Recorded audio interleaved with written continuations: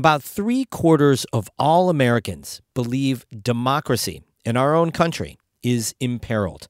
This is true for Democrats. It's true for Republicans. Happy Election Day. There are lots of complicated reasons why people believe this.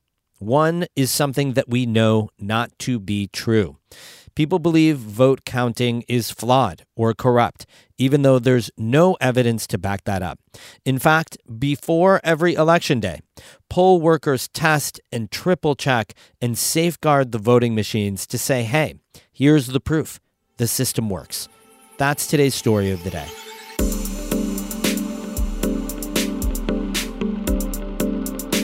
Hey, I'm David Sommerstein. It's Tuesday, November 7th, Election Day. Polls are open until 9 p.m. tonight.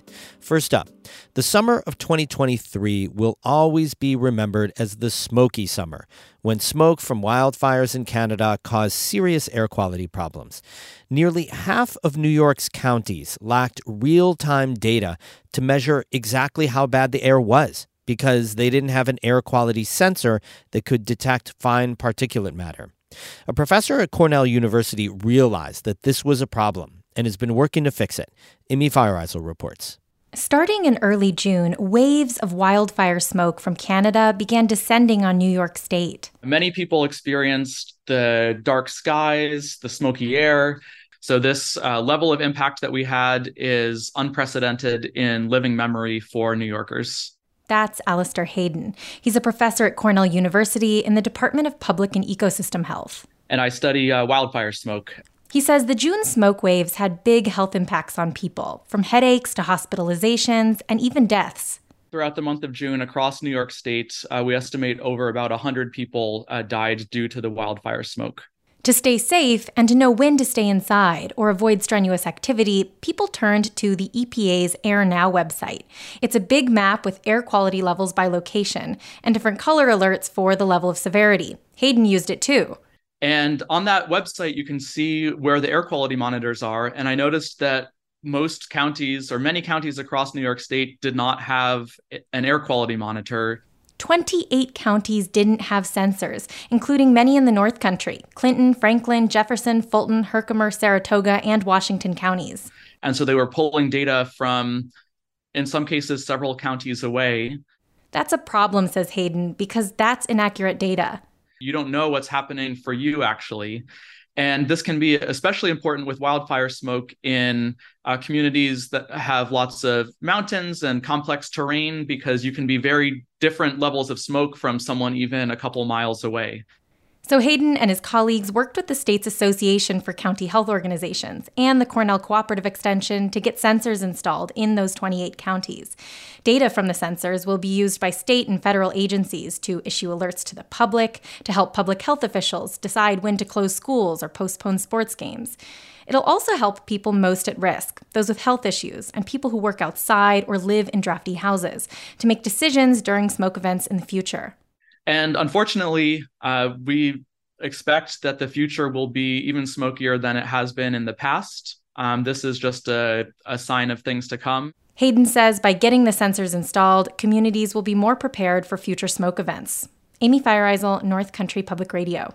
The only warming center in Watertown opened for the winter last week.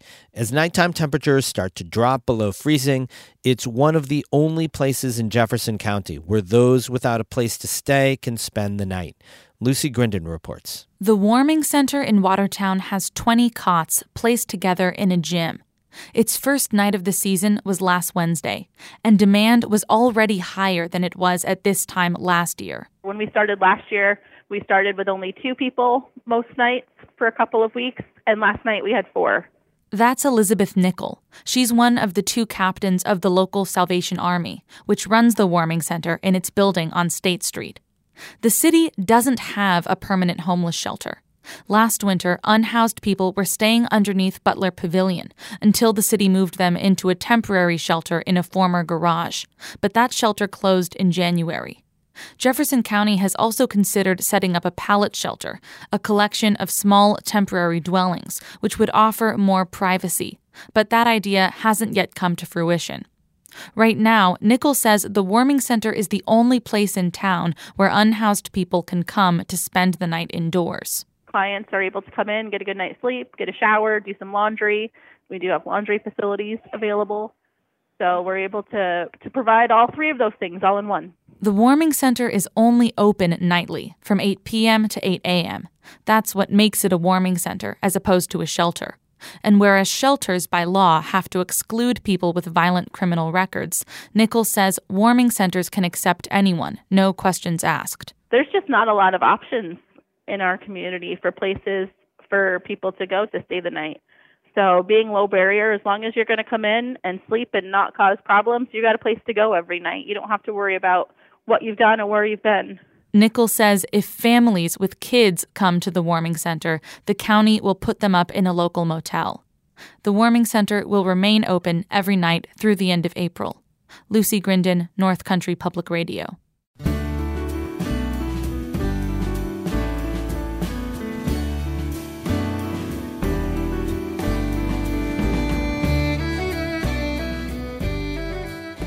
Voters across the North Country are off to the polls to do their democratic duty and cast their ballots. Officials have been preparing for this day for months to make sure the elections are secure and that everything runs smoothly. Catherine Wheeler caught up with some election workers in St. Lawrence County as they prepared the county's voting machines. Debbie Paylor isn't a stranger to preparing for an election. She worked for the St. Lawrence County Board of Elections for more than 20 years. And even served as the county's Republican election commissioner. But Paylor is still showing up. It's hard to give up. It's something that's sort of in your blood a little, and I enjoy it. I enjoy meeting the people and seeing the process. Paylor is paired up with a newcomer. Karen Johnson-Weiner says she's worked as a poll worker on Election Day before, but getting behind the scenes is new. Debbie has been a great teacher, and I've learned a lot in the last couple of days. Paylor and Johnson-Weiner are among the few county election workers who are prepping more than 70 voting machines for Election Day. They aren't paired up just because of their experience levels. Each group testing the machines is bipartisan, one Democrat and one Republican. There's nothing that says teamwork the way elections people work. I mean, you know, everybody's helping each other. The goal is to get a good election. The big black machines are about the size of a small table. A worker wheels over the next one for Paylor and Johnson-Weiner to test. The sign taped to the side says it's destined for the Norfolk 2 precinct. Okay, this is only a one district machine. They take the lid off and get to work. Paylor unwraps the cords and plugs it in. Johnson-Weiner pulls up the screen and side panels. Then Johnson-Weiner tests the accessibility functions for the visually impaired. Republican, Sandy Sandermore, Conservative. Rising selection. You are at the contest title. They run through a checklist and sign when they're finished.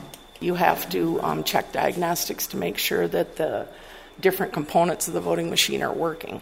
We've done that point. We've checked it off up to that point, and now we're going to put in some ballots to make sure it's counting correctly. Paylor slides a door back, revealing where all of the completed ballots will pile up. Then she sticks her arm in and pulls out a compartment where the ballots with the write-in candidates are sorted so they can be counted individually. Everybody votes on a paper ballot. They go to the machine, insert the ballot, and the machine tallies the votes. At the end of the night, it'll give you a tape with the results. I'll show you the zero tape right now. A long receipt comes out of the machine when they're finished. It has the date, where the machine will be located, and when the polls close on Election Day, it'll have the results. Unit serial number is AAFEB. Paylor and Johnson-Weiner wrap up this machine. They put the screen down, rewrap the cords, and lock it up. They zip tie all of the doors and compartments so it can't be tampered with. It's wheeled back to storage for Election Day. Johnson-Weiner says she's taken this behind-the-scenes work for granted as a voter and poll worker. You know, I didn't know a lot about these machines. I didn't know how they got them ready. You know, as far as I was concerned, I show up at 5 in the morning and we unpack it and do sort of what we're doing now. But all the work that went on behind, I didn't know about, I didn't appreciate. Johnson-Weiner says after learning more about the process, she's confident in the county's election security. She and Paylor both say they wish more people would sign up to work the election and get involved in the democratic process. Catherine Wheeler, North Country Public Radio in Canton. Remember to get out and vote. The polls are open until 9 o'clock tonight. Go do it. It's fun. You get to meet your poll workers. Get out and vote. Music today by Christopher Watts of Canton and the Buskers Band of Alexandria Bay. I'm David Summerstein, North Country Public Radio.